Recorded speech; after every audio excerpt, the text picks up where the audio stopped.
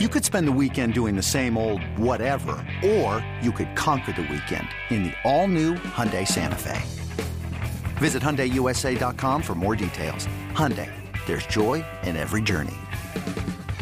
Another day is here, and you're ready for it. What to wear? Check. Breakfast, lunch, and dinner? Check. Planning for what's next and how to save for it?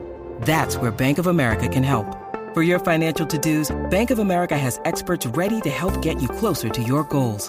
Get started at one of our local financial centers or 24/7 in our mobile banking app. Find a location near you at bankofamerica.com/talktous. What would you like the power to do? Mobile banking requires downloading the app and is only available for select devices. Message and data rates may apply. Bank of America N.A., member FDIC. This is Inside Purple and Gold. What's going on, everyone? Welcome back to Inside Purple and Gold. I am Dane Mizutani alongside Tom Schreier, recording Tuesday morning, 2 days after the Kansas City Chiefs defeat the Philadelphia Eagles to win the Super Bowl. 38-35 final score. Harrison Butker nails a 27-yard field goal. Yes, sometimes kickers make 27-yard field goals. Yeah. The punchline wrote itself. But makes a 27-yard field goal with 8 seconds left. Jalen Hurts, Hail Mary, he steps on Jason Kelsey's foot, and it doesn't even get to the 10-yard line. So kind of an anticlimactic ending to what up until the end of until the defensive holding call, which we'll get into. Mm-hmm. One of the best Super Bowls I've ever seen. Just kind of didn't have that ending that that we think of when we think of the Malcolm Butler interception at the 1 yard line, or Tom Brady coming back from 28-3. It didn't have that storybook ending, but the game as a whole was really freaking good. Yeah, I was watching it up at my friend's place, and it was all Vikings fans cheering against Philadelphia, supposedly for Kansas City. And I think, my friend lives in Forest Lake. For people who are not from Minnesota, that is very far away from the Twin Cities. And a couple of us were like, at halftime, we're like, if Philly scores again and looks in control of the game, we might go home so that we're not home at like midnight on what is a weekday or whatever, leading into the week at least. And I think if you look at the momentum shifts and, in the back of my mind, I was kind of like, man, if Philly wins this, maybe this is like sort of a good sign for the Vikings. Just like the quarterback doesn't exclusively, drive winning for that team. That's just an incredible roster, right? Mm-hmm. Created by the guy who chose Jalen Reagor over Justin Jefferson. But, Roseman's done a really good job with that roster, where if it's Kansas City, you go, dude, they're never going to get Mahomes. I guess there's a chance Mahomes was taken 10th or something like that. But, he's a once in a generation player who again, like, you can dedicate all that cap space to, because he's put himself in the position to be kind of launch himself in the GOAT conversation, right, with this win. So I love Mahomes, and I just, the Kansas City fan base is fun. In 19, I was at the game just as a fan, sitting like in the third deck, had a good view of Kirk Cousins not throwing to Stephon Diggs, and Stephon Diggs being like, get me out of here. But but their fans are really fun. And you compare that to, I do have some friends who are Eagles fans, so you compare that to the Eagle fan rep, and I had a clear opinion on this one. But yeah, it was incredible, and it's a bummer it kind of ended the way it did. Another big bummer, that missed kick in the first quarter cost me $30. I should not care about $30. By the end, everyone there was about to beat me up because I just continued to complain about the 42-yard field goal that hit the upright that cost me some money. But ultimately a fun one to watch. And if you think about it, I think the last time there was scoring like that in the Super Bowl, and I'd have to look up the exact score, but it was like the Niners blowing out the Chargers or something like that. It's something like 49-26 or something like that. So Super Bowls just in general have gotten better. In this game, isolate it and just how was it as a football game, let alone on the biggest stage? It was one of the best ones I've seen in a while. Yeah.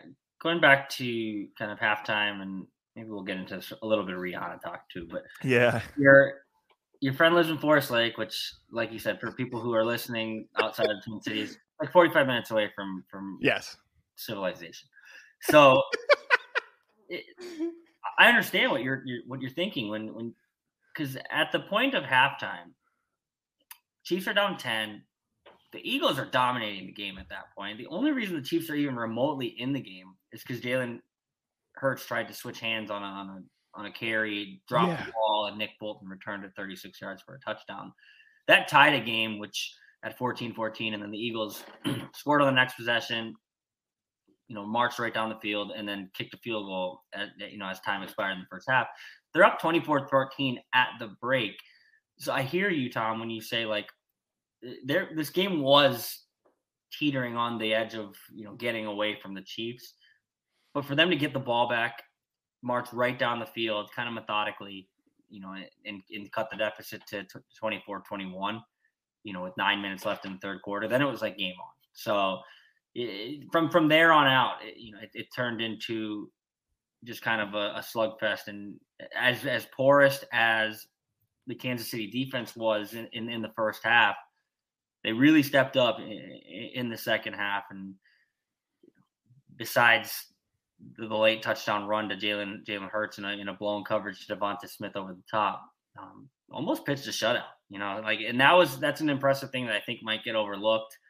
Patrick Mahomes deserves his flowers. He was great again on one leg. I think I saw 14 of 15 in the second half, or maybe it was 13 of 14 in the second half. One incompletion, scored every time he touched the ball. But the defense stepped up when it had to, and it couldn't stop Jalen Hurts for the life of them in the first half, aside from Jalen Hurts giving Nick Bolton the football in space. But it really stepped up in the second half, and there's a large reason that Kansas City was able to mount the comeback. Yeah, no, I here's the thing, like there's always something unexpected in a football game. Jalen Hurts switching hands, and it looked like he almost like threw the ball out, right? Was the most absurd thing ever. The other thing is like when I was kind of storyboarding this, I can't think of a better word, like for the second half, I was like, well, how, if you have the lead, are you going to come back as Kansas City? You're counting on a Mahomes miracle, but you think they have enough of a Philadelphia has enough of a lead, and that there's just there's no way Kansas City's defense can stop them. This is I think what Hurts has done is impressive. I remember in Philadelphia taking an Uber down from kind of the core of the city into where the football stadium is and asking the driver, who's like a diehard Eagles fan, he's like, what are you concerned most about the Eagles? And he goes, it's Hurts. And it's not, under normal circumstances, you'd be pretty pumped about the progression of a second round quarterback who people weren't thrilled. It's funny to think of like, they thought they had Wentz, right? And you think of how much football changes in in a moment or whatever.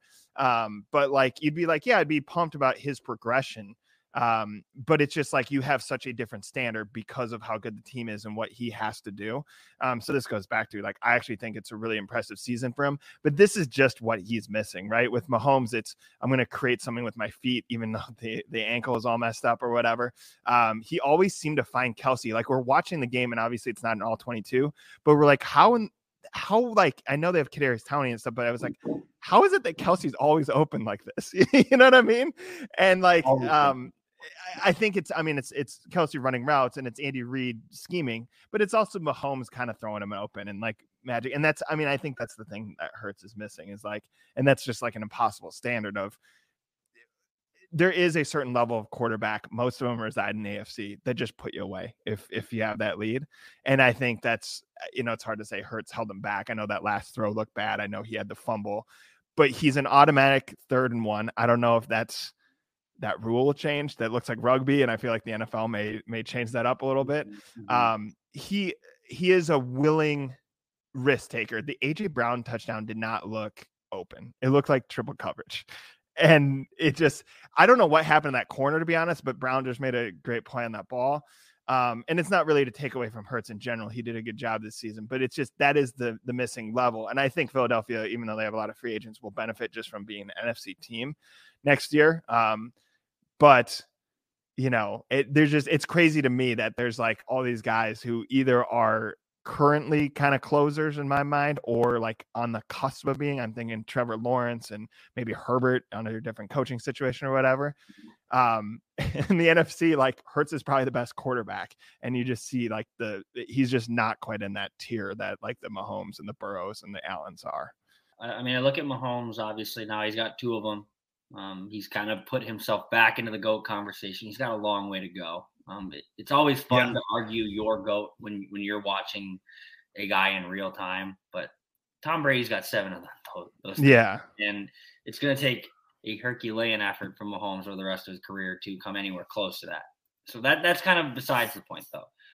When you need mealtime inspiration, it's worth shopping Kroger, where you'll find over 30,000 mouth-watering choices that excite your inner foodie. And no matter what tasty choice you make, you'll enjoy our everyday low prices, plus extra ways to save, like digital coupons worth over $600 each week. You can also save up to $1 off per gallon at the pump with fuel points. More savings and more inspiring flavors make shopping Kroger worth it every time. Kroger, fresh for everyone. Fuel restrictions apply. This episode is supported by FX's Clipped, the scandalous story of the 2014 Clippers owner's racist remarks captured on tape and heard around the world. The series charts the tape's impact on a dysfunctional basketball organization striving to win against their reputation as the most cursed team in the league. Starring Lawrence Fishburne, Jackie Weaver, Cleopatra Coleman, and Ed O'Neill. FX's Clipped, streaming June 4th, only on Hulu. Mahomes has 2 of them. He's been to 5 straight AFC Championship games in every year as a starter. 3 Super Bowls, 2 victories, 2 MVPs, 2 Super Bowl MVPs. You name the list. Mahomes is clearly at the tippy top of quarterback play in the NFL. What I'm curious, though, is what you just talked about with Jalen Hurts. Moving into next season, he feels like the class of the NFC. But there is also the worry, like, will he ever get back? And that's how I felt about Joe Burrow last year. Like, yeah, that was Joe Burrow's year. It felt like, man, everything broke right for Cincinnati in the playoffs last year. Will he ever get back? And as he proved this year, like, yes, Joe Burrow's going to get back at some point to the Super Bowl. Joe Burrow, if I was a betting man, like, will he or won't he win a Super Bowl? I think he will win a Super Bowl. But Jalen Hurts has to prove next year now, like, that he's still that guy. Like, he looked like that guy, over the course of this season for most of the entirety of the Super Bowl itself. But now he's got to come back and do it again, because just because Mahomes can get to 5 straight AFC Championship games and 3 Super Bowls in 5 years doesn't mean everyone can. So that's what I'm curious, how Jalen Hurts is going to kind of take this loss, and kind of parlay it and, into something positive. You listen to some of his quotes after the game, and dude's a quote machine. He's about as insightful as it gets. And it doesn't feel fake. It doesn't feel rehearsed. Kind of just feels like that he's shooting from the hip there. And, he's saying, what you see is what you get. And this is what he thinks. But it's hard to kind of bet against a guy, that has that kind of mentality. But the NFL is such a fickle league. Like, you can't guarantee you're getting back to the Super Bowl. So, that's what I'll be curious to kind of follow, down the road here. I think it's worth mentioning, like, when Brady was dominant in with Belichick, and the fact that this was not like preordained, right? The Browns gave up on Belichick. Yep. Brady famously split time in Michigan, was, a late pick or whatever, but like, they went unchallenged for a while in the AFC, right? It would have been like the Colts, right? And Peyton Manning. I mean, I'm trying to think of who else kind of, think of like the Jets had a run there for a little bit, the Rex Ryan, Mark Sanchez, right? So, like, that whole dynamic has reversed, right? So this affects Mahomes in the sense that this is not like a clear cut. They're not just going to kind of waltz into the AFC Championship, let alone the Super Bowl. Having said that, they'll be favorites, I think, for a while.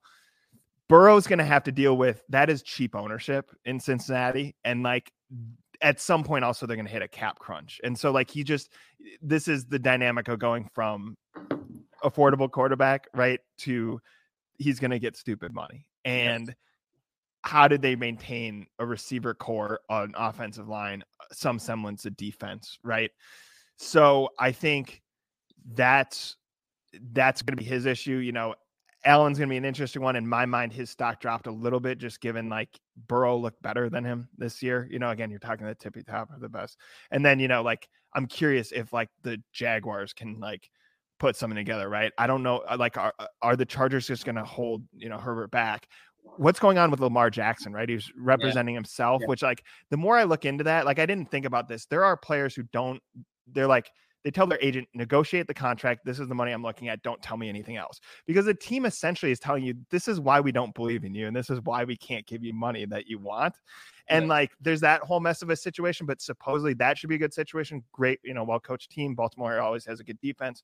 Lamar Jackson, a great talent and stuff. So again, all these guys have something that could hold them back. But for Mahomes, he is not Brady in the old AFC, right? No. And with Hurts, I think it's the same thing. Like I think it says something about him. Again, we're comparing him to the top tier quarterbacks, but I mean, is Cousins going to be a top 3 quarterback in the NFC? Like, I'm not even joking about that. Like, it's such a watered down league, or conference, I should say, that like Hurts should have the launching pad, but we just don't know. Roseman's done a good job constructing this roster. This to me was an all-in roster. Like, this was win the Super Bowl kind of roster. And there's always some follow-up from that, because ultimately someone's going to go, man, someone will just pay me a little more or whatever. It's not worth, staying in a defensive rotation when I'm going to get, full-time minutes or whatever. So they're going to have to work through that. Having said that, the fact that Hurts launched himself into that conversation of and he probably is just the best quarterback in the NFC.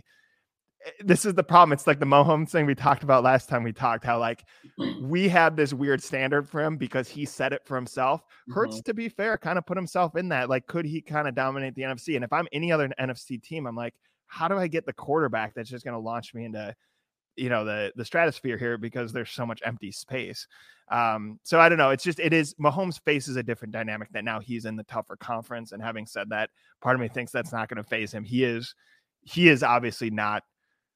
There is a gap between him and Brady, right? But the reason why we think he could make it is that Andy Reid, who's on the Chiefs, the fact that he's number one, he's a wizard. There's some magic to what he does. So I don't know, different dynamics for Mahomes, but the only time I will question him was against Cincinnati this year. I'm done after that. I don't know why that was my breaking point, but I'm done after this. Yeah. Mahomes all the way. It is interesting though, because like you were saying, a lot of these quarterbacks, Joe Burrow is at the top of that list. He's going to get a mega contract this offseason. Jalen Hurts is in position to do that too. Like, these quarterbacks who have risen to that level are now going to have to overcome something really, really hard to overcome, which is you take up a lot of the salary cap. And now you have to kind of produce more with less, which is what Mahomes did this year. I mean, if you were like, hey, Kansas City, would you rather have Tyreek Hill or not have Tyreek Hill? They would pick to have Tyreek Hill. But they don't get Tyreek Hill because they have to pay Mahomes this much money, X amount of dollars. Credit the Chiefs front office for revamping that offensive line. They saw what happened to Patrick Mahomes in that Super Bowl against the Tampa Bay Buccaneers, and they were like, we need to fix this. We can't let our quarterback, our star, our face of the franchise run around for his life at all times of his career. They shored up the offensive line, but when you give a quarterback money, you lose different pieces, different parts of the team. So yeah, Patrick Mahomes lost Tyreek Hill because he has this mega contract. Joe Burrow is probably going to lose T. Higgins because of his contract. Jalen Hurts is going to lose certain parts of that team, whether it be his weapons on the offensive side of the ball or his playmakers on the defensive side of the ball. Now, can these quarterbacks overcome? Because it's what these teams have to decide. Like, would you rather have the quarterback and pay the quarterback, and then because of that have to make cuts and perhaps have some weaknesses throughout the team? Or would you rather have a fully, functional, dynamic team a la San Francisco 49ers, and then maybe just kind of try and hit on the right quarterback here and there? So it's like an interesting crossroads that I think we're at in the NFL right now. People are either going to, do we have the quarterback? Yes, pay him then. Or do we not have the quarterback? Let's just build a really good roster and hope we can get, I don't say this lightly because I'm not making fun of the guy, but Brock Purdy level play. Yeah. From, because we can pay this quarterback at a rookie deal that is cheap, we can then have all these playmakers everywhere, across the field. Patrick Mahomes has found a way to overcome that. Obviously, he's got a ring on his finger to show that. A lot of these other people, throughout the league now are going to have to figure out ways to kind of overcome taking up a large portion of the salary cap. So that's another thing that I thought was impressive when you look at it. Here, our producer Spencer is Mahomes is the only QB that's responsible for more than 12.5% of the salary cap to win a Super Bowl. So it's like a new method of success. It doesn't happen that often. Like, yes, you have to have a good quarterback to win, but like we're seeing the quarterback contracts now explode. And because of that, the talent across the overall team gets watered down. Mahomes has found a way to overcome that. A lot of these other teams are going to have to find a way to overcome that now too. Somehow by paying Mahomes, and this is not their intent, obviously, but by paying Mahomes, you do handcuff other teams because not everyone has Burrow, Allen. Like, there's right. Herbert probably could do it right under the right circumstances. I think Lawrence, maybe, again, we've only seen one good year from him, but like given the pedigree he had coming in and the disruptive Urban Meyer situation, like maybe those type of guys. But the problem is like Lamar Jackson looks at what Deshaun Watson makes, right? And he goes, well, that's me. You got to guarantee me that kind of money. And I think Baltimore goes, we got to fill out a defense and you probably want some receivers and offensive line. Like, that's a weird, by the way, I disagree with what the Browns did, certainly from like a character standpoint. Right. But like, but that did happen.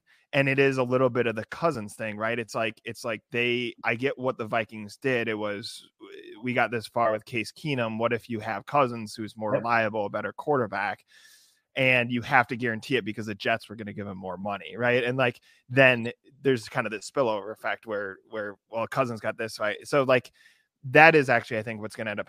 I think you could pay Burrow in that range, maybe Allen in that range, some of these top guys in that range would be fine. The problem is other teams are going to pay people in that range and then go, well, I don't know what to do. The quarterback doesn't drive winning enough and the roster isn't good enough. I just haven't found the hack the other way around, right? The hack might've been the Howie Roseman hack, have a great GM, have a great team.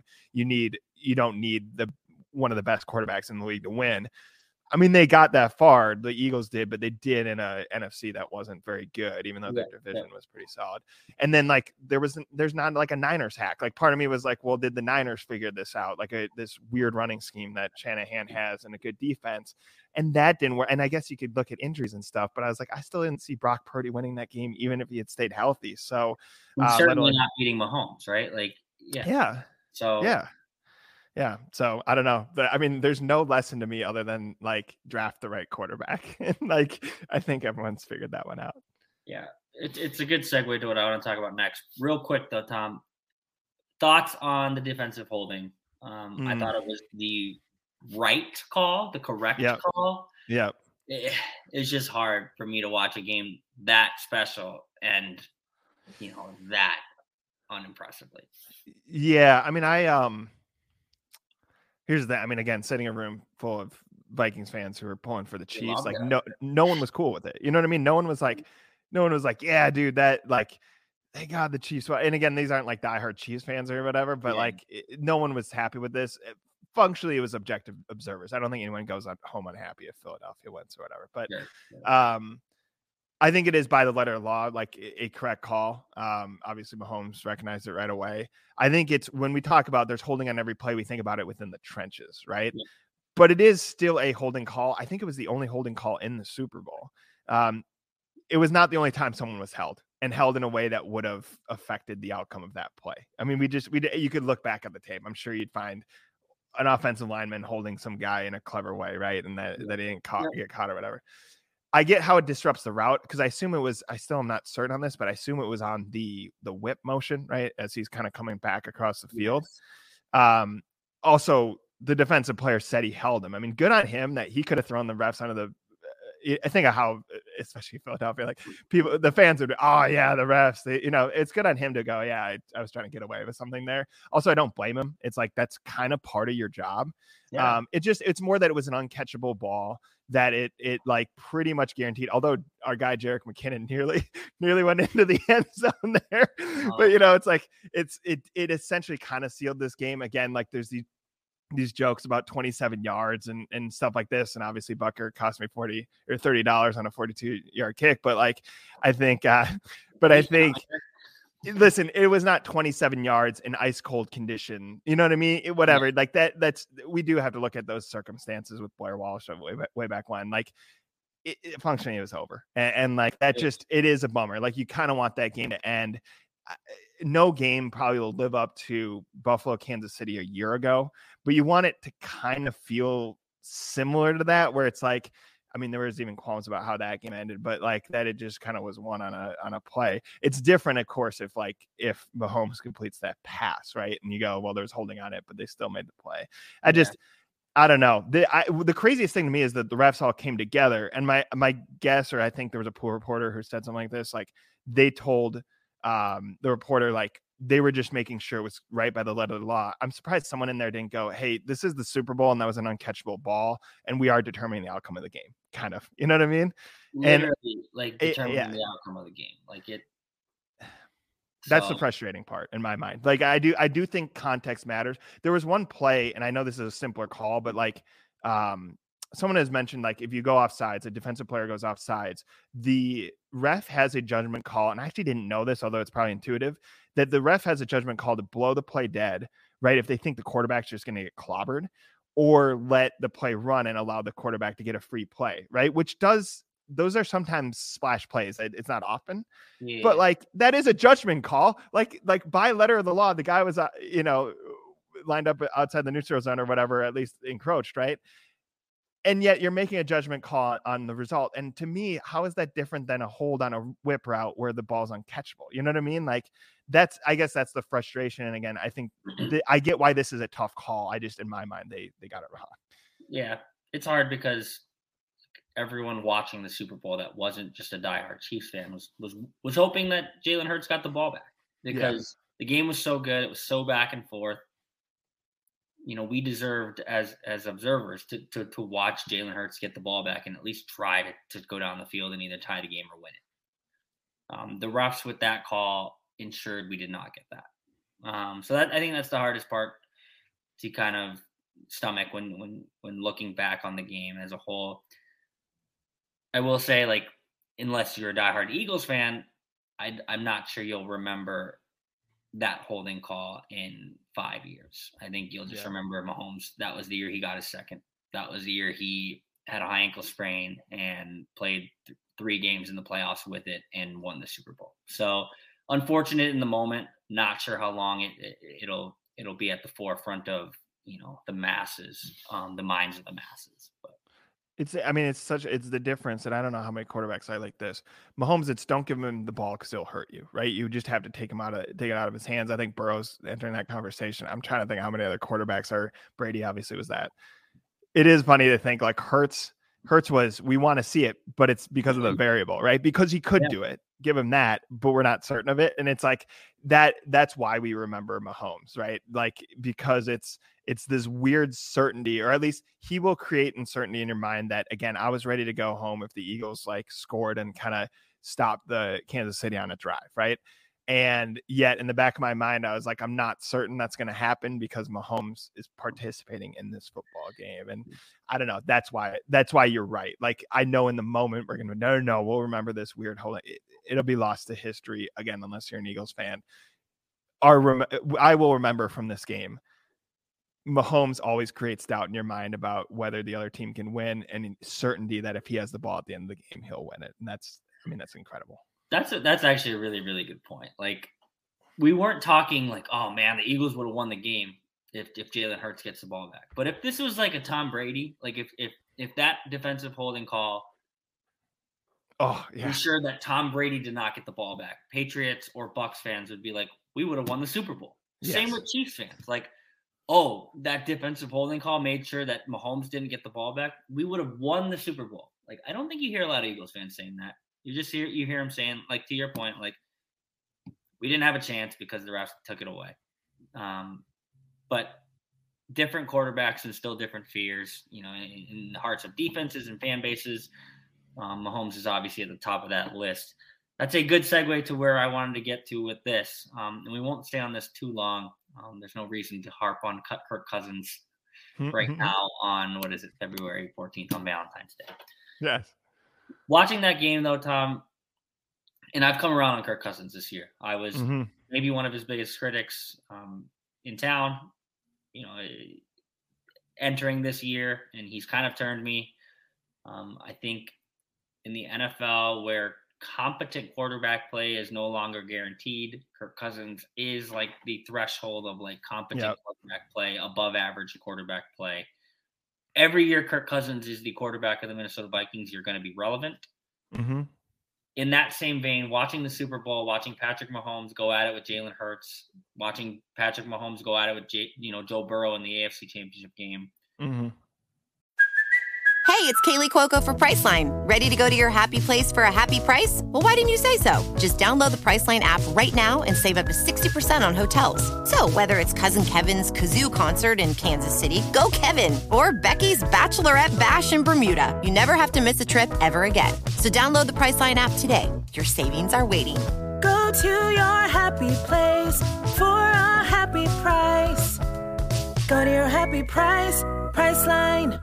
Jewelry isn't a gift you give just once. It's a way to remind your loved one of a beautiful moment every time they see it. Blue Nile can help you find the gift that says how you feel and says it beautifully, with expert guidance and a wide assortment of jewelry of the highest quality at the best price. Go to BlueNile.com and experience the convenience of shopping Blue Nile, the original online jeweler since 1999. That's BlueNile.com to find the perfect jewelry gift for any occasion. BlueNile.com. Watching those games and watching this playoff run, if every year of Kirk Cousins as the Vikings quarterbacks is relevancy, I think it is simultaneously a guarantee that you cannot win the Super Bowl. Yeah. And it's a weird contrast to kind of live in right now, or there's some duality to it where, like, yeah, you want to put together a good product and, obviously to sell tickets, but sometimes you get in and it's enough. The NFL isn't quite like the NHL and, like, just get in the playoffs and anyone has a chance. So I get if you're the Vikings front office and you want to continue a winning culture, but I do think, and I've thought this all along, and he's, like I said, he turned me a little bit this year. He was very impressive this year. He showed leaps and bounds under Kevin O'Connell, and I think he'll show even more next year. But watching the Super Bowl on Sunday night, I think every year you commit to Kirk Cousins is a year to committing to not winning the Super Bowl. Yeah, I mean, we went through, obviously we kind of like figure out what our writers are going to write this week. And, obviously one of them was like, the Vikings are so far away. And I'm like, they are, but I'm like, I don't know how surprising that is. To me, I was actually like, and again, I had a long drive home. I didn't feel like writing after the game, but I was like, if Philadelphia had won, I might have gone with the angle of like, this gives a slimmer of hope to the Vikings, because again, it's not the quarterback driving winning, but again, like Hurts is such a more dynamic player than Cousins. And you're right, it's like part if take Justin Jefferson out, I'd be more willing to have you can move on from Kirk, take a gamble on a handful of guys. I do want some certainty with Justin Jefferson. Having said that, like Cousins, it's just so weird because he took this step, I think, at age 33, and I think is entering his age 34 season. Like that, he is. I know quarterbacks, it's like a different thing because they're more protected and whatever. There's guys who can be really effective into their 30s, but he is like out of his athletic prime, right? Just think about like for the human condition, right? It tends to be 26 to 32. It's weird that he took this step, but it's more mental, right? He was willing to take a few more chances, 50-50 balls to Justin Jefferson. And then you talk about the situational mastery. That is Cousins to some extent. I think that's his perfectionism, that he wants to make the right throw. He's very self-critical. He does study. He's meticulous in how he studies for games. But I think that's more on the coaching staff. I think O'Connell really emphasized that. Wes Phillips really emphasized that. And it paid off because supposedly all 11 players knew what to do in those situations. The problem is it's like Cousins has a track record of a year of doing that. I take the Giants thing out, and we disseminated this before, but again, it's like, should he have taken a gamble on that throw? Absolutely. It sucks that that's the lasting memory, is a check down to TJ Hawkinson, because I don't think that represents his whole season last year. But it's, again, like Cousins is like a step below the Hurts, right? It's like Hurts is he could do it. Cousins, it's like, man, this would be crazy if he does, and that feels like cold-hearted when they won like 11 one-score games, and he was great in certain situations. But that's where I would have thought in that moment, right? It would have been like, maybe Cousins could do it. It's not. Hurts kind of puts doubt in your mind if the other team, if there's no certainty that he would, and Mahomes is in the certain category. And so I'm with you. And, one of our guys pointed out, he's like, you just need a more athletic quarterback now. Like there probably will be a more statuesque guy who succeeds and everyone goes, oh, the trend's moving backwards. I think that person's always going to be an outlier. I don't believe in the quarterback who looks at one read and just takes off. There's so many design runs, and again, it worked, but I'm like, can Hurts continue to do this? Take the QB sneak out. I actually think that's a perfectly fine play, but the designed run, I'm like, your guy can get clobbered like legally, like that. He is like a running back at that point. And so I'm not going so far as to say like, yeah, you're fine if you have a guy who looks at one read and takes off, but these dynamic quarterbacks who can pick you apart in the pocket as Mahomes does, and then take off with his feet. And essentially he is his own check down. Right. I just think you need someone like that. Now I'm with you. Like you do need that moxie. I think back to like Justin Jefferson, and this is a moment where he's probably being a little too honest when he was asked between Burrow and Cousins, and he goes, well, Burrow just has more swagger. And you're like, that is the most obvious statement anyone could say. He is correct. Right. But like, he's almost not allowed to say it because that is unfortunately one of Cousins' biggest faults, is that like, he just doesn't have kind of that, like, he is so risk averse. Like, I think he is just as a person, right?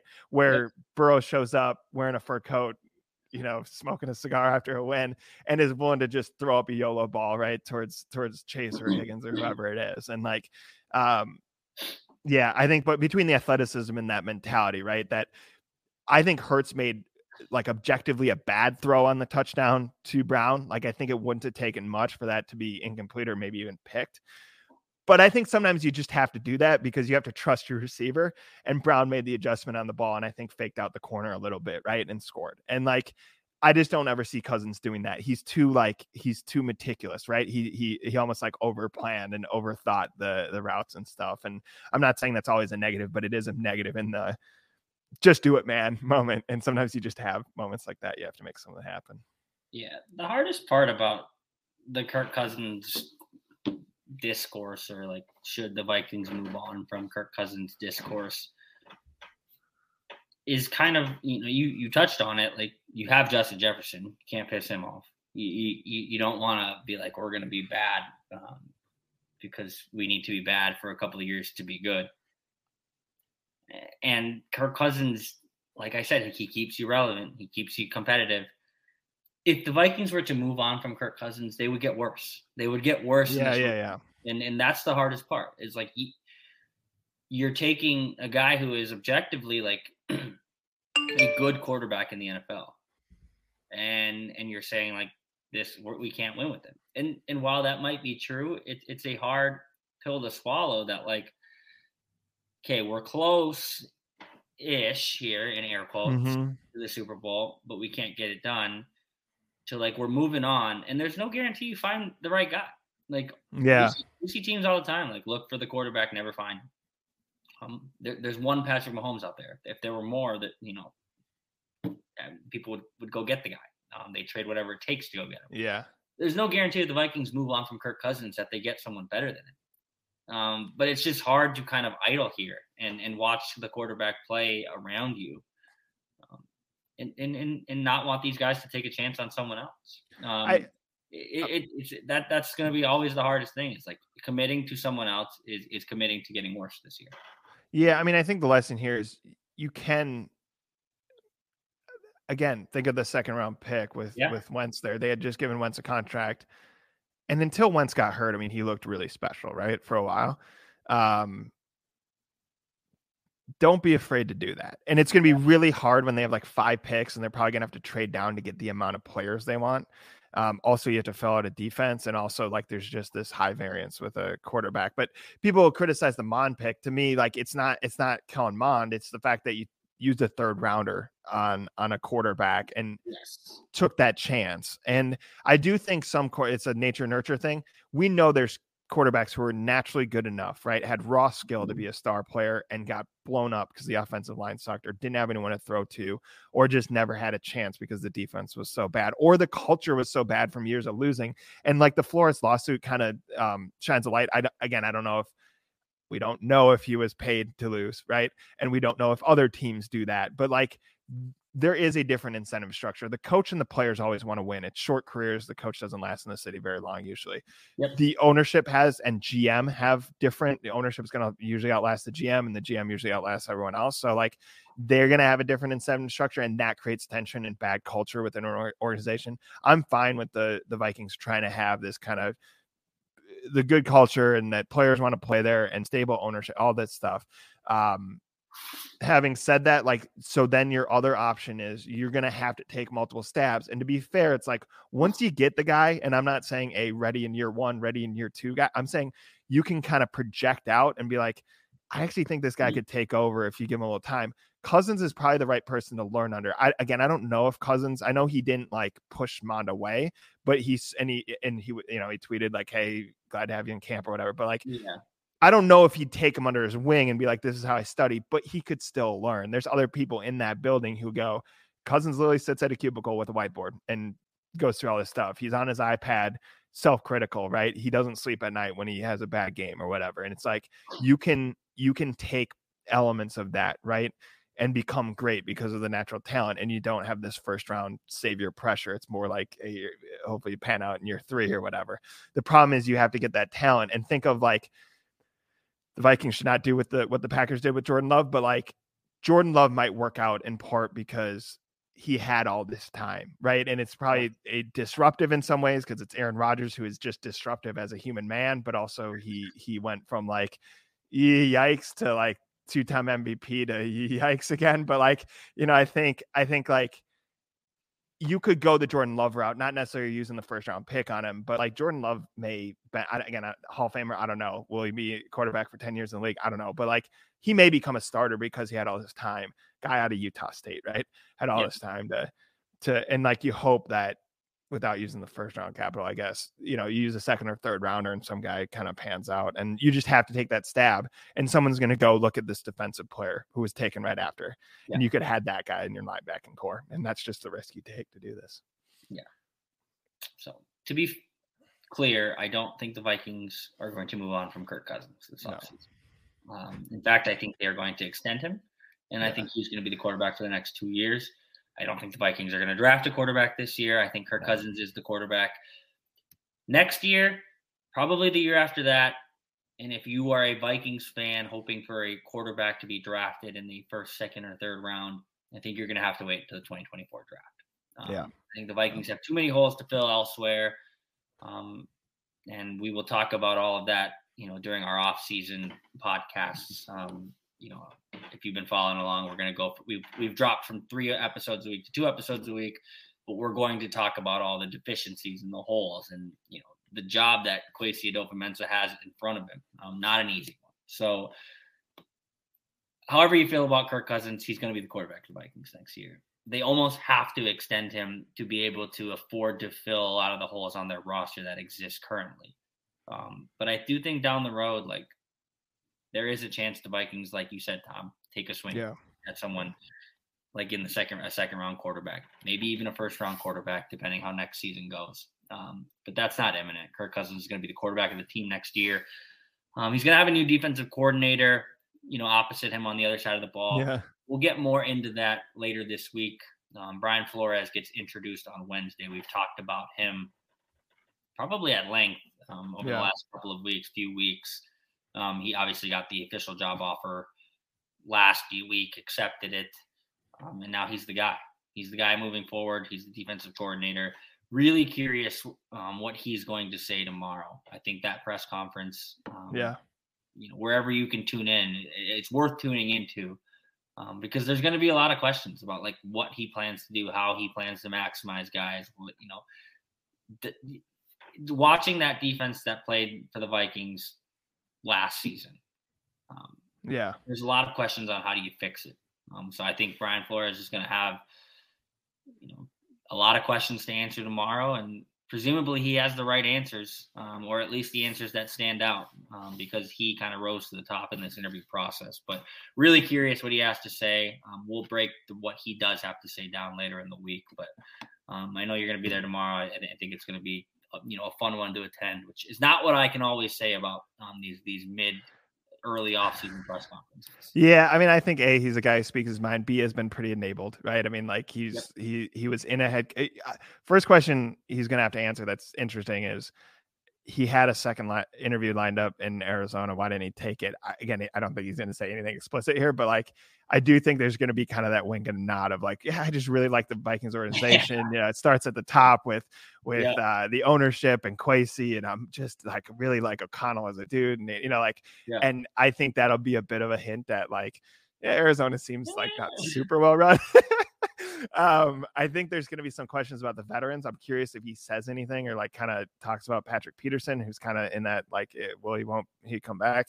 I think, and even like Kendricks and stuff. I think it'll be interesting if he says anything about like Kendricks, Harrison Smith. Who I think Harrison Smith's pretty safe, but like, I expect him to say nice things about the young players, but like kind of this, I'm curious about his relationship with Kwesi, right? We know with O'Connell, I always described like when I saw them together for the first time, I'm like, oh, this seems like two neighbors who love football, who like someone put in charge of a team, right?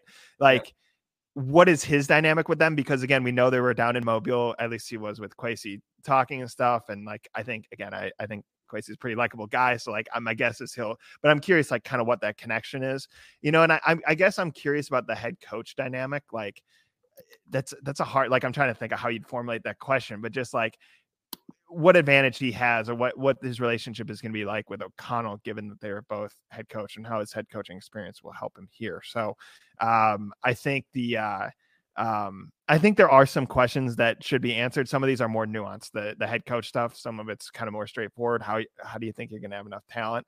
And what does he say when like someone's like, what did you see kind of on the field, right? He's not going to knock Donatel. It wouldn't be smart. He also has got to be careful because some of those same players who he might be totally thrilled with will be back on the team. So there are some stuff that he's going to have to answer. And again, you're going to have to read between the lines or whatever on some of this stuff. But I get the impression if you're a guy suing the NFL, like my guess is he doesn't have a lot of like barriers right outside of the obvious stuff. So he may just, tell you stuff other coaches wouldn't tell you. Yeah. All of that, we'll get into probably Thursday, Friday, Tom's maybe Wednesday. Tom's all over the place. Tom will be traveling for training. So we're going to work around Tom, but we'll definitely break down what Brian Flores has to say later this week. Like Tom said, like I just said earlier, looking forward to that press conference. But that's all we got on this episode. Tuesday morning, producer Spencer, he's a wizard. He'll have this up within the hour. And then we'll be back later this week to kind of break down what will be our first official like off-season episode. Like we've talked a lot about the playoffs. We've talked about the Super Bowl. Now we can kind of dive deep into the off-season as a whole. And there's certainly a lot to talk about. So more on that when we get back later this week. In the meantime, for Tom Schreier, I'm Dan Mizutani. Thanks for stopping by. Make sure you're giving us a follow, Inside Purple and Gold, anywhere you get podcasts. Have a good rest of the week. Talk to you next time.